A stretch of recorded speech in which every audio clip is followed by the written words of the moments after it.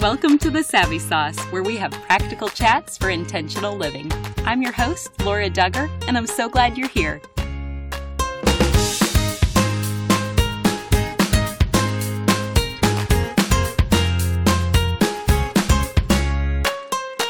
Today's message is not intended for little ears.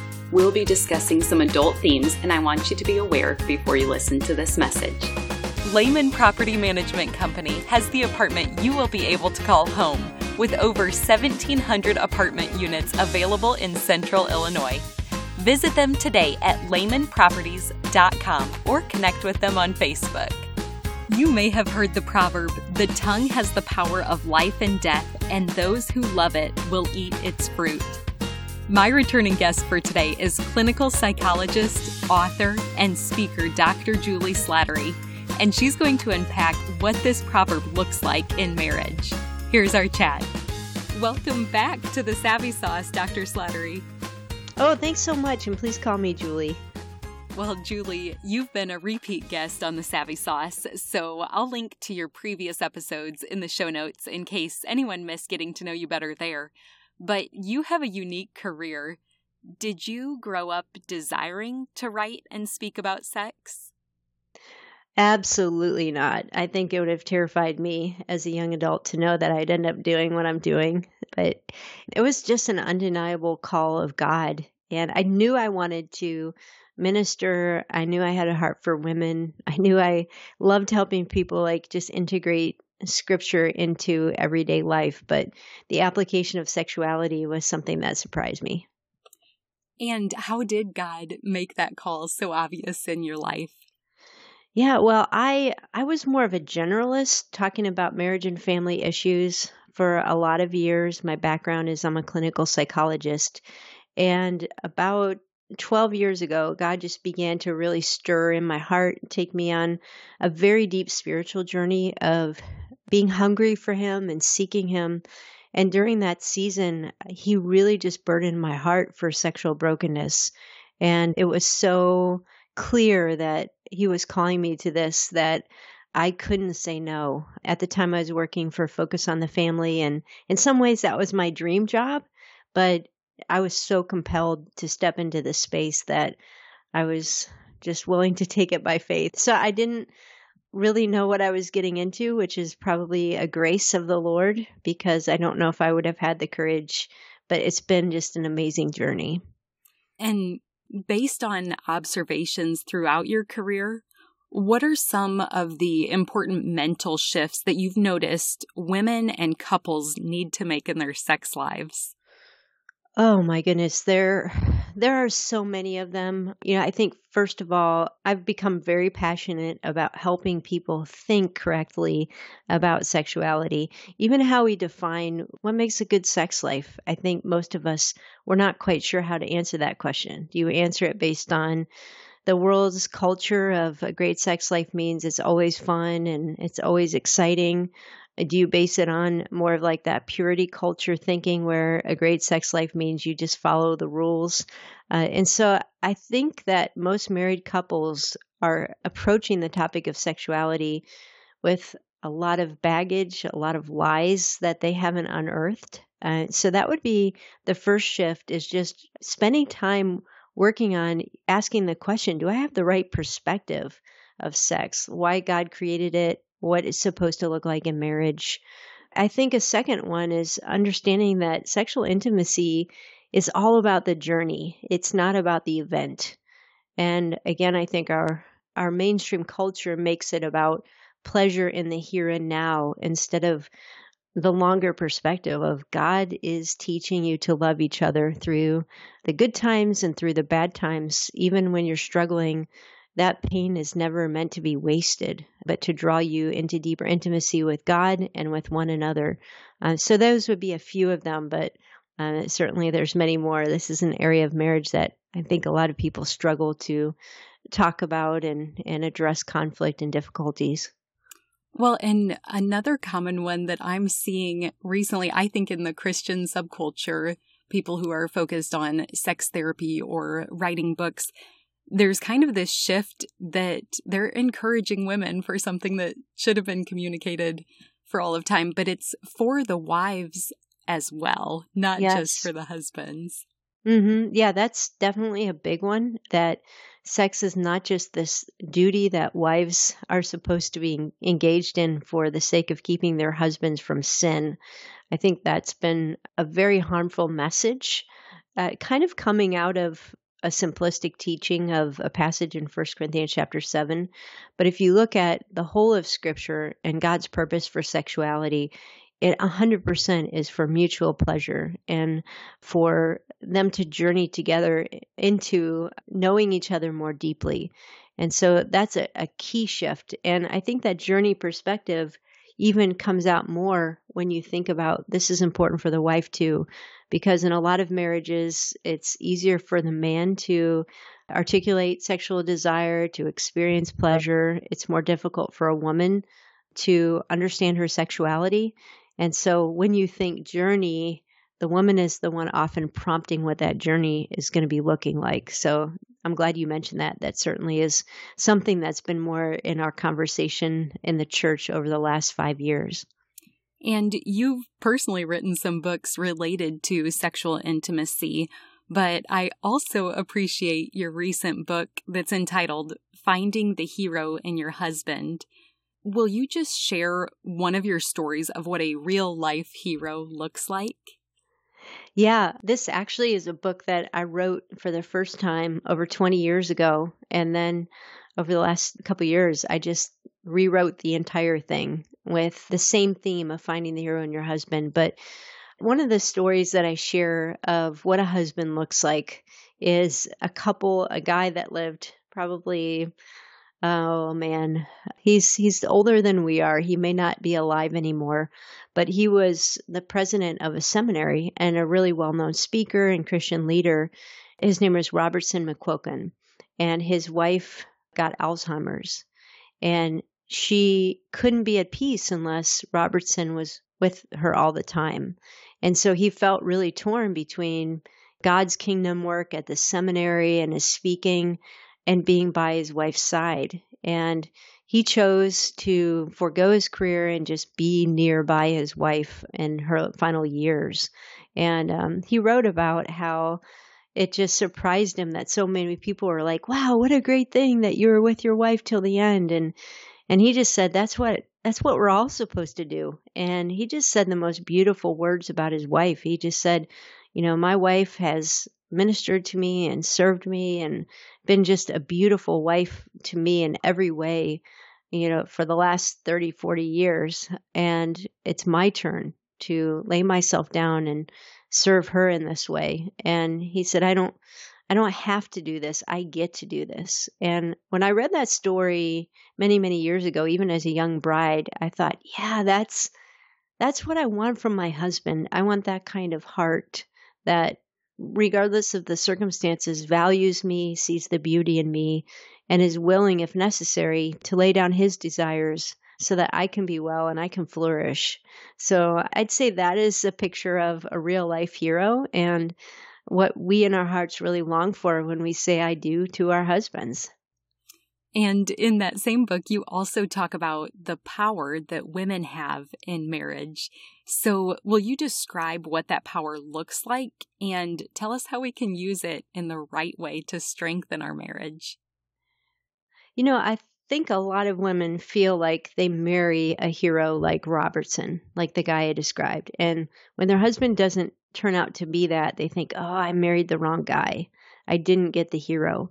And what the whole book is about is that actually God has given you power to partner with the Lord in developing that kind of character in your husband. Now, certainly not all men are the same, and there's some guys that come in with really servant hearts and wanting to honor the Lord. And there's some men that don't necessarily have that perspective. But God has given women this incredible relational power in marriage. And we try to fix our marriages with this power. And I think women work so hard at marriage, but I think often they don't work wisely because they don't understand their power. And that was certainly the case for me. This was the first book I ever wrote the first time around. And I was probably 29 years old, had been married a few years. We had just started having children.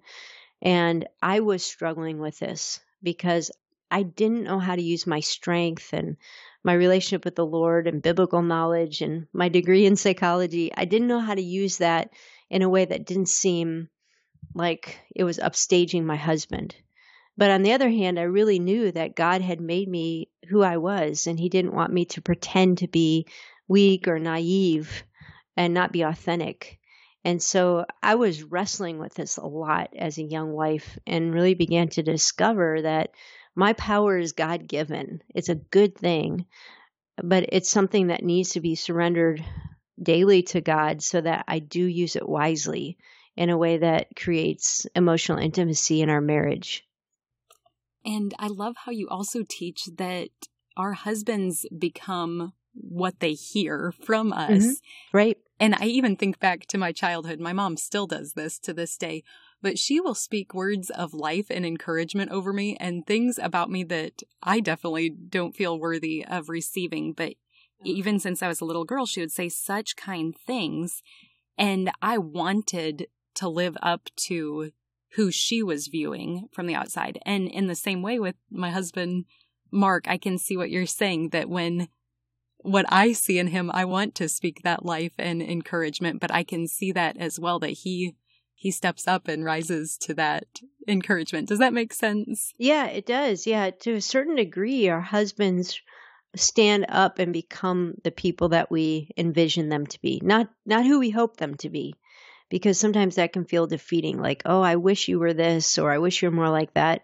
But they want to rise up to the truth that we speak of who God created them to be. And the same is also true, that if my perspective of my husband is, oh man, he's always letting me down and I can't trust him and he's more like one of the kids that I have to parent, men sense that and they go to that level intuitively.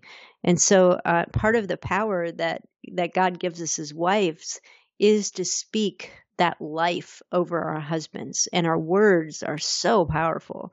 They could either really build him up and challenge him in a healthy way, or they can be defeating. And you shared the story about your mom's words and how important our parents' words are. But I also think it's really critical to understand that most men are very sensitive to the issue of competence and failure. Men tend to fear failure more than women fear failure. And so they're more vulnerable to this question of, am I good enough? And when our words or even our nonverbals are consistently communicating, no, I wish you were different, or you're not cut it here, then that just takes the life out of their energy to even work on the marriage. And so that's a huge piece of power that God has given me as a wife, that whether I realize it or not, I'm using that power every day, but I'm either using it to sabotage intimacy or to build intimacy. It does make me think of my own marriage, and Mark is now the number one voice in my life and encourager. So do men have power in marriage too, or does that look different than how women do? Yeah, so men certainly have power in marriage too. The way I think it's helpful to think about it is you have power where your husband has a need, and your husband has power where you have a need.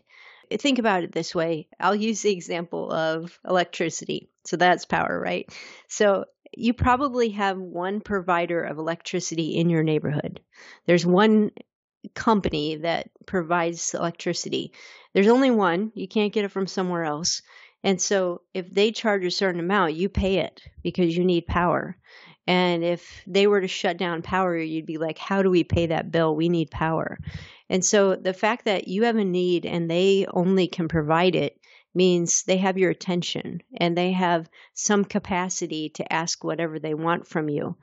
And the same thing is true relationally. When your husband has a need, like that need to feel valued and respected, or that need to have you be his teammate, that gives you power. And the opposite is also true. So a lot of wives will express that they feel like they just want to be loved. Like the way I've described it is, and I told my husband this, I want to feel like if you were in a room with 1,000 women, you would still choose me. Like even if there are women that were more beautiful and had funnier personalities, you would still choose me. And so that gives my husband power. He has the power to make me feel treasured and valued and loved, or to feel like I'm not good enough. His attention is going somewhere else. And so God gives us each this relational power for the purpose of making our marriage feel safe. But so often we end up using that power in a way that makes us feel unsafe. Let's take a quick break to hear a message from our sponsor. With over 1,700 apartment units available throughout Pekin, Peoria Heights, Morton, Washington, and Canton, and with every price range covered, you will have plenty of options when you rent through Lehman Property Management Company. They have townhomes, duplexes, studios, and garden-style options located in many areas throughout Pekin.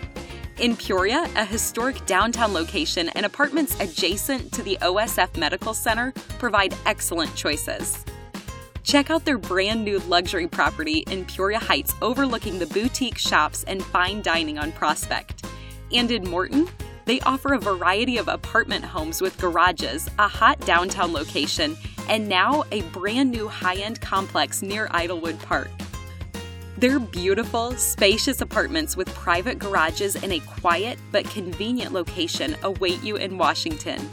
And if you're looking in Canton, don't miss Village Square Apartments. Renters may be excited to learn about their flexible leases, pet-friendly locations, and even mini storage units available in some locations. Lehman Property Management Company has a knowledgeable and helpful staff, including several employees with over 30 years working with this reputable company. If you want to become a part of their team, contact them about open office positions. They're also hiring in their maintenance department, so we invite you to find out why so many people have chosen to make a career with them. Check them out on Facebook today or email their friendly staff at leasing@lehmanprops.com. You can also stop by their website at lehmanproperties.com. That's LEMAN properties.com. Check them out and find your place to call home today. I'd love to discuss some of the hot button words, respect and submission. So first, what do you think it means to rightly respect our husbands? Yeah, those are two trigger words, aren't they? I wonder if some people are like either leaning in right now or wanting to click this off. Like, oh no, they're going to talk about these topics. First of all, I think that those two words have become so triggering, and often they go together because traditionally they've made women feel like they have no voice, or they've made women feel like they have to be less than. And that is not the message of this book at all. And I really don't believe that's God's heart for women in marriage. We'll tackle that respect one first. I mentioned a few minutes ago that men are really sensitive to failure. They're very sensitive to criticism.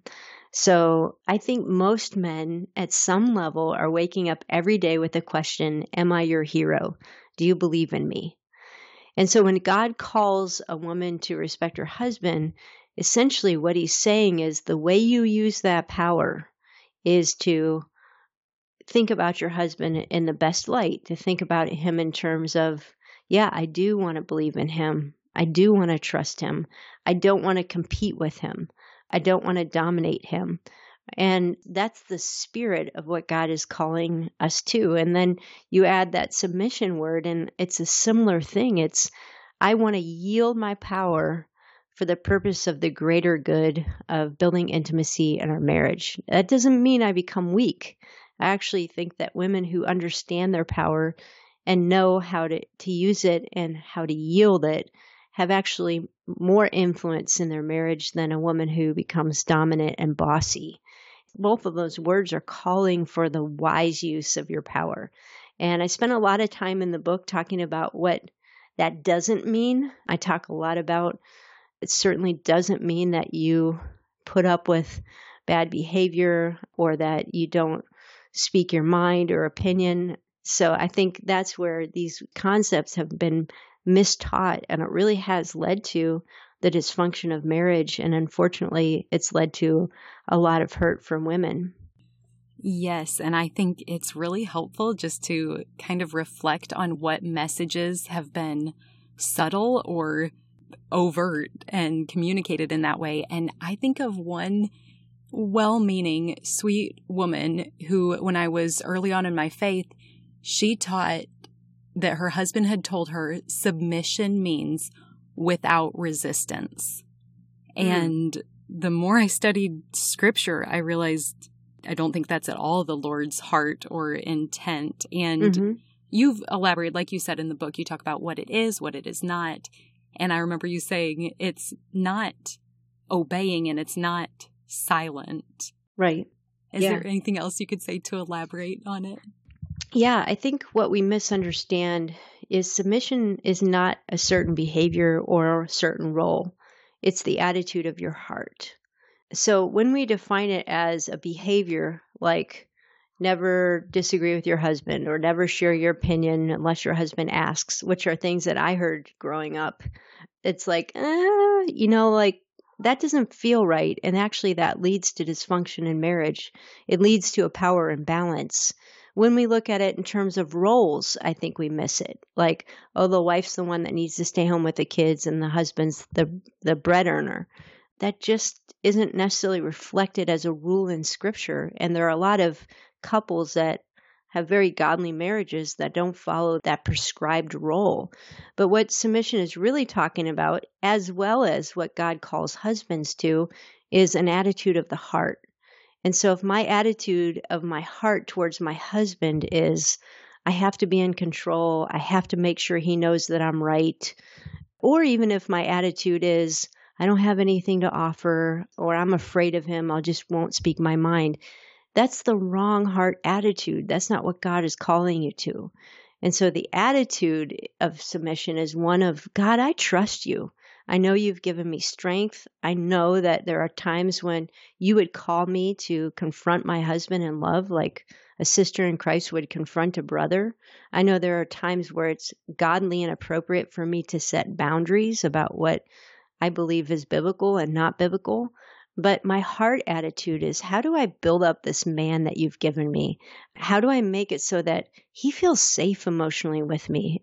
He doesn't feel like I'm going to come behind him and criticize everything he does, or I'm going to not even give him a chance to step into the leadership that you've called him to. And so I've learned over the years that it's a whole lot more about my attitude than it is about my personality or what specific roles I may be playing within our marriage relationship. And that cooperation that you're describing really gets us to more of the purpose, like you said, a higher goal of the heart attitude. And I think it's helpful just to honor some men and women who have heard faulty teaching on this. So are there any ways that come to mind that you think traditional teaching on submission has been imbalanced or even destructive to marriages? Oh, for sure. Yeah. I think we're kind of in the waves of consequences of that right now, which is why a lot of Christian women are just rejecting the concept of submission altogether because it understandably has been harmful and it now is very triggering. So I have worked with women who were in marriages, for example, that were emotionally abusive or even physically abusive. And they've gone to a pastor and said, my husband's controlling everything. He won't let me see my family. He makes me get every purchase approved by him, which that is emotional abuse. That's wrong. And pastors will say, well, that's his role. Your role is to submit and trust God. And so that's one example, but you go to even more extreme examples of physical or sexual abuse in a home where a woman just believes, well, I guess I have to just put up with this. So those are, again, extreme examples, but I think that there's more subtle examples of women that I talk to who just feel like they've never flourished in marriage because they just were like, well, I guess he's the leader. I guess he makes all the decisions. And they've never brought their voice to the parenting decisions, the financial decisions, the job decisions. And that's a very unfortunate thing because it not only hampers the wellness of women and their voice, but it also really keeps men from growing.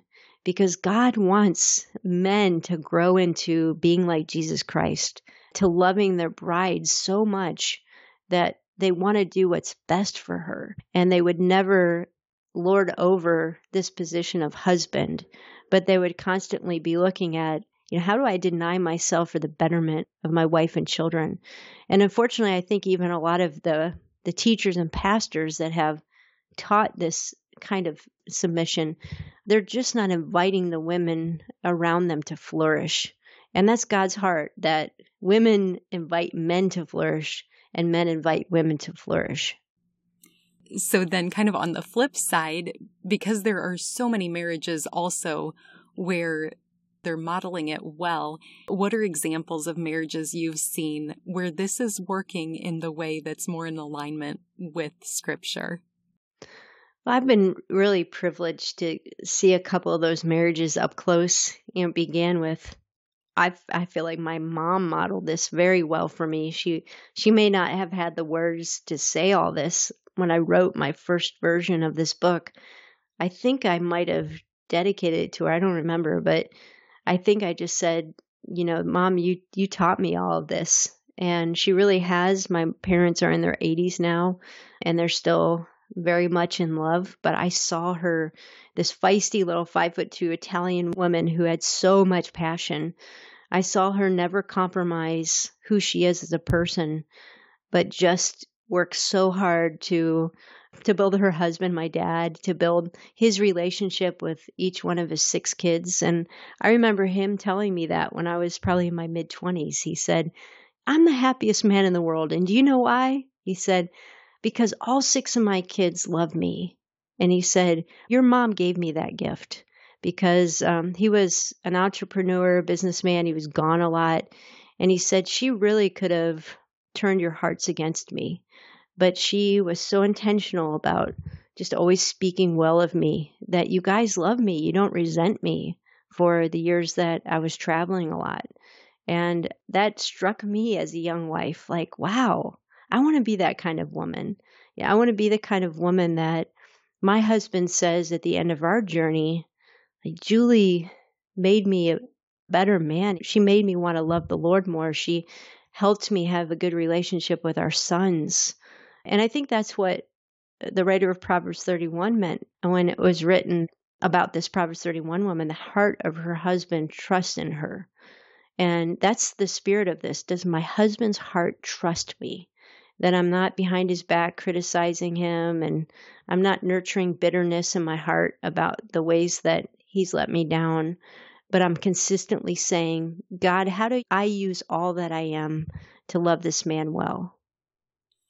And with that type of marriage, there's such a sweetness. There's a song that we sing with our girls that's called Love at Home, and that there is beauty all around when there's love at home. And it can definitely start with the married couple.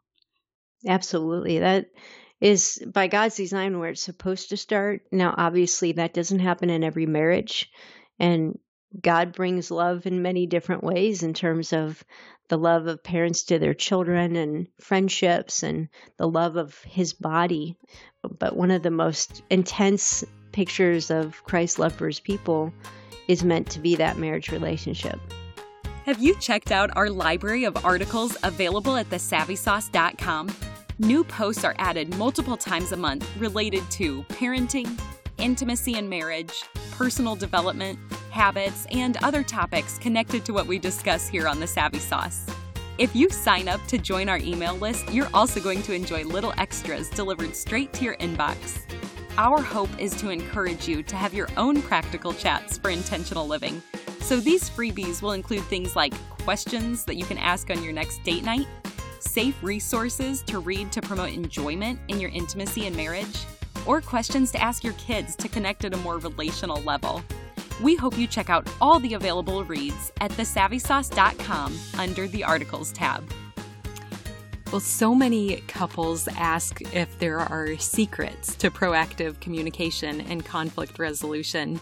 And you write that there's a difference between a fight and conflict. So can you describe both of those and then share how we can move from fighting to engaging in healthy conflict? Yeah, Laura, this was a real aha moment for me. Probably, I don't know, maybe 8 years ago. I realized that I was always going to have conflict with my husband, but that I never had to fight with him again because I don't like fighting. And I think we use those words conflict and fight interchangeably, and we don't understand that not every conflict has to turn into a fight. So a conflict is simply the fact that you and your spouse disagree on something.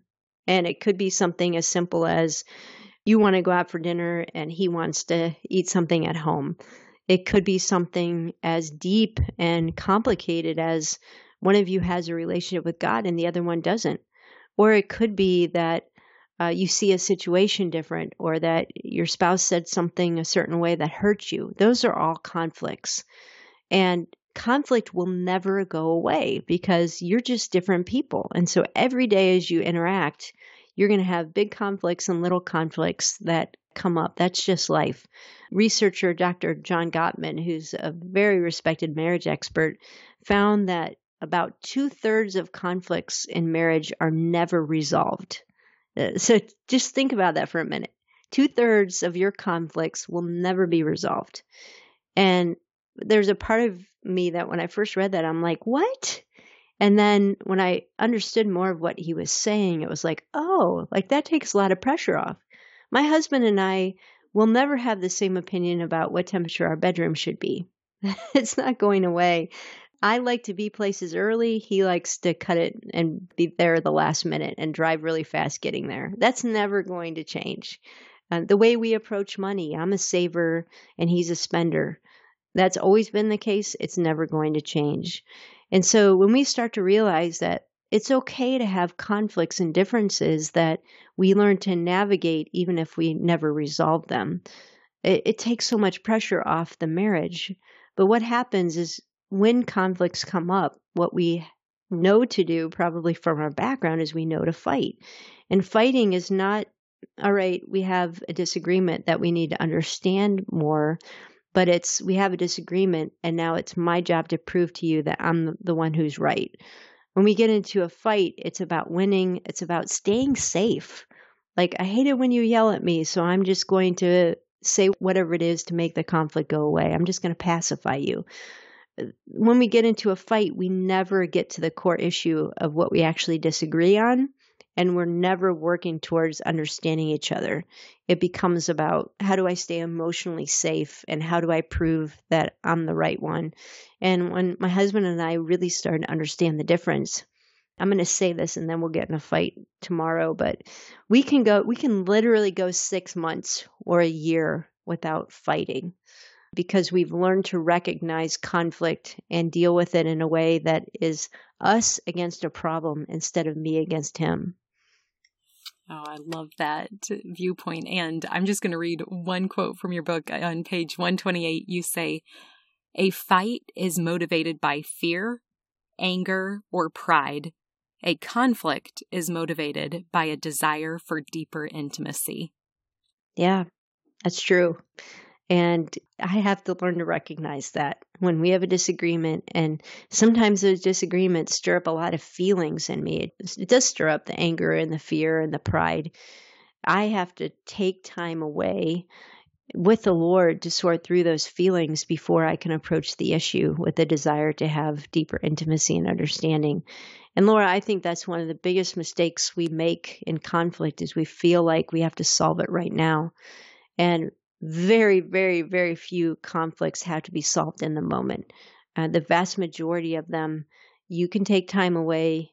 You can take even days to think about it, to pray about it, to get perspective, and then come back and address it when you're both in the right space to be seeking intimacy together.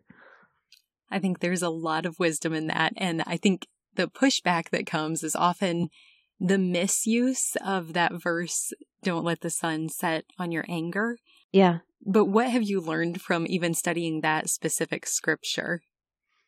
Yeah, that is a verse that's quoted a lot with this. And what Paul is really saying there is, don't go to bed with anger and bitterness and resentment in your heart. And that is a matter between me and God. It's not a matter between me and my husband, because Mike cannot take the anger out of my heart. Only God can. And so those couples who feel like we're not going to bed until we solve this, they're putting themselves in a really bad spot, because you're not in the right place to solve a problem if it's 2 a.m. and you're on vacation or you're staying at your in-laws' house. Like, it's not the right space. It is always the right space for me to say, Lord, right now I'm angry. Right now I just want to swear at my husband. I'm so mad at him. I need to give that to you. I need to give my bitterness to you. I need to give you my resentment, and trust that as I seek you, you're going to give me a heart to see this the way you want me to see it. And you're going to give me a heart to love my husband well. And so absolutely, Paul is saying, don't go to bed angry, but he's saying, deal with it between you and the Lord. And then when the time is right, you'll have the correct mindset and spirit to deal with it between you and your spouse. And I just want to go over one more part of conflict resolution before we get to some proactive communication ideas as well. But on page 193, you write, household chores represent probably the most pressing minor issue in marriage for a lot of couples because they are in a conflict that never goes away. So, yeah. Julie, how can couples handle this in a mature way that includes fairness and acceptance and appreciation? Yeah, so those are the 3 things that I write about that we have to shoot for: is fairness, acceptance, and appreciation. Because, again, this is an issue that it's going to be lifelong. The laundry always needs to be done. The dishes always need to be washed. The bills always need to be paid. That's not a one and done. And you probably will always have different opinions on how you should accomplish those tasks and who should do them. So, for example, my husband is a perfectionist and he wants everything just right. So there are certain household tasks that if I do them, he doesn't like the way I do them. He doesn't like the way I fold clothes or iron. It's getting to the fact that he doesn't like the way I do dishes. Like, he thinks the fork should all go in one spot and the spoon should all go in one spot. I don't think that way. And so we have had conflict throughout the years because he wants me to do these household tasks, but then he doesn't like the way I do them. And so we've had to navigate, okay, if this is that important to you to have the clothes folded this way, how about if you fold the clothes and I'll take another household task? Or just deal with the way I do it. Like, it's not going to be perfect, but that's life. And so you do have to approach these conversations with, again, is it fair? And fairness is one person carrying the lion's share of the work. And sometimes that happens with household chores, especially if you're the one that wants things done just so. You can end up doing 90% of the household chores, and then you start resenting it. And so I think it's good to have check-ins every now and then of, here are all the things that need to be done inside the house and outside the house. Do you feel like the way it's broken down is fair? Do you feel like one of us is carrying more of a load than the other? And that's an important conversation to have. The second thing I said is that acceptance. Like, if your spouse is going to take on a chore, you have to be okay with the way they do it. And you can't be micromanaging and insisting that it's done the way you think it should. And that includes parenting. Men parent differently than women do often. And I know this used to drive me crazy because I would be all about health food with the kids and not giving them screen time. And then when my husband would be with the kids, he'd order pizza and they'd watch a Disney movie. And I'm like, I wanted to micromanage how he parented. And I had to let that go. And then the third thing is appreciation. And I think this is a big thing. And I have to thank my husband for this because he started probably about 10 years ago. Every time I would cook dinner, he would thank me, and he'd have the boys thank me. Even if it was grilled cheese and tomato soup, he'd be like, thanks for cooking. Hey, boys, thank mom for cooking. And I'd be like, oh, it's nothing. It's just grilled cheese. And he'd be like, yeah, but you made it. And I kind of caught on that to be like, hey, thanks for mowing the lawn or thanks for paying the bills. And I think household tasks are those things that go unappreciated. And if you can just set the tone of appreciating even those little things, it really helps just in encouragement in that long journey of marriage. That is an awesome reminder. Now for communication, because really so many people do ask, what are your tips for proactive communication? So how do you respond to that question? Yeah, I think first of all, you can't shortcut time because communication, when you haven't really seen each other or spent time alone, is different than communication of having lingered together. And when you get in those busy seasons of marriage, all your communication can become about who's picking up our son from soccer and about, oh, I thought you were doing this. And why didn't you pay this bill? And, it just becomes about what needs to be accomplished. And you're not being reminded of why you like each other. So I think you can't shortcut time. And even in those busy seasons, it's really ruthlessly cutting out everything in your life that would get in the way of quality time together. And when I say quality time, I mean, have a check-in of at least 10 or 15 minutes a day where it's just the two of you just saying, hey, how was your day? Tell me one thing about your day you'd like me to know. How can I pray for you? How are you feeling today? Just that check-in. And then a weekly check-in that goes a little bit deeper for maybe an hour, where it's like, hey, let's go for a walk or let's go on a date and just kind of talk about how we're doing. And then an annual kind of splurge of maybe a weekend away, going to a marriage conference or something that is going to help build the communication at the deeper levels of reflection and sharing feelings. So those are some things. I think another thing that can be helpful is listening to things together and then reacting to them. So a podcast like this, if a husband and wife listen to this together, they can press pause at any point and say, what did you think about what they just said there? How do you think we're doing on that? And that can be really helpful because somebody else is bringing up difficult topics so that you don't have to. But it kind of gives you the language and the permission to speak about things that might be difficult to talk about on your own. Oh, I love how practical that is. Those are great, Julie. And there's so much more that you have to offer. So can you just share where you could direct us all online to see what your ministry has to offer? Sure, yeah. The ministry is Authentic Intimacy, and our website is authenticintimacy.com. And we've got lots of resources there. We've been building it for about 10 years. So we have a podcast called Java with Julie and lots of books and studies and webinars and just however we can help you. We focus a lot on sexuality, on intimacy in general, and just really intimacy with God as well. Wonderful. We will link to that in the show notes for today's episode. And you may remember that we're called the Savvy Sauce because savvy is synonymous with practical knowledge. And so as my final question for you today, what is your savvy sauce? So, all right, can I go a little bit deep on this? Because I tend to think that way. I think probably the life hack, and this is something that I come back to a lot, is that Jesus died to deal with our sin, but he also died to deal with ourself. And so much of difficulty in marriage and a relationship is ourself, our egos, our demanding, I want to have my way.